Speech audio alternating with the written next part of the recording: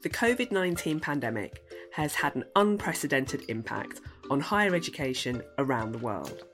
As learning and teaching moved online, staff and students had to adapt to using technology at a quicker rate than ever before. But a lot of this isn't new for universities. How will this experience influence the use of digital technology in the longer term?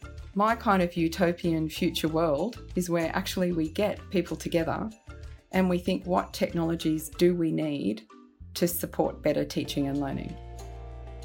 Has the great online pivot narrowed or widened the digital divide? The pandemic has revealed remarkable, unfortunate inequities in all forms, whether it's online learning, whether it's issues of race or mental health and well-being.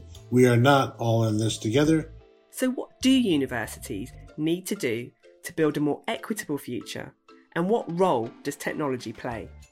Our role as universities is really to move very much into professional skills development, being influenced by the change in technology and the man-machine interface. How can universities ensure that we have the skills we need for the future?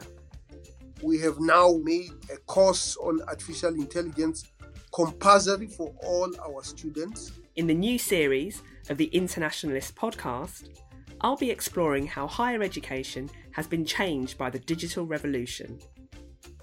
How can universities benefit from the rapid changes they have experienced during the pandemic? And how can they influence the use of technology on campus and beyond? Join me, Natasha Locken, for The Internationalist, a podcast series from the Association of Commonwealth Universities. Subscribe wherever you get your podcasts.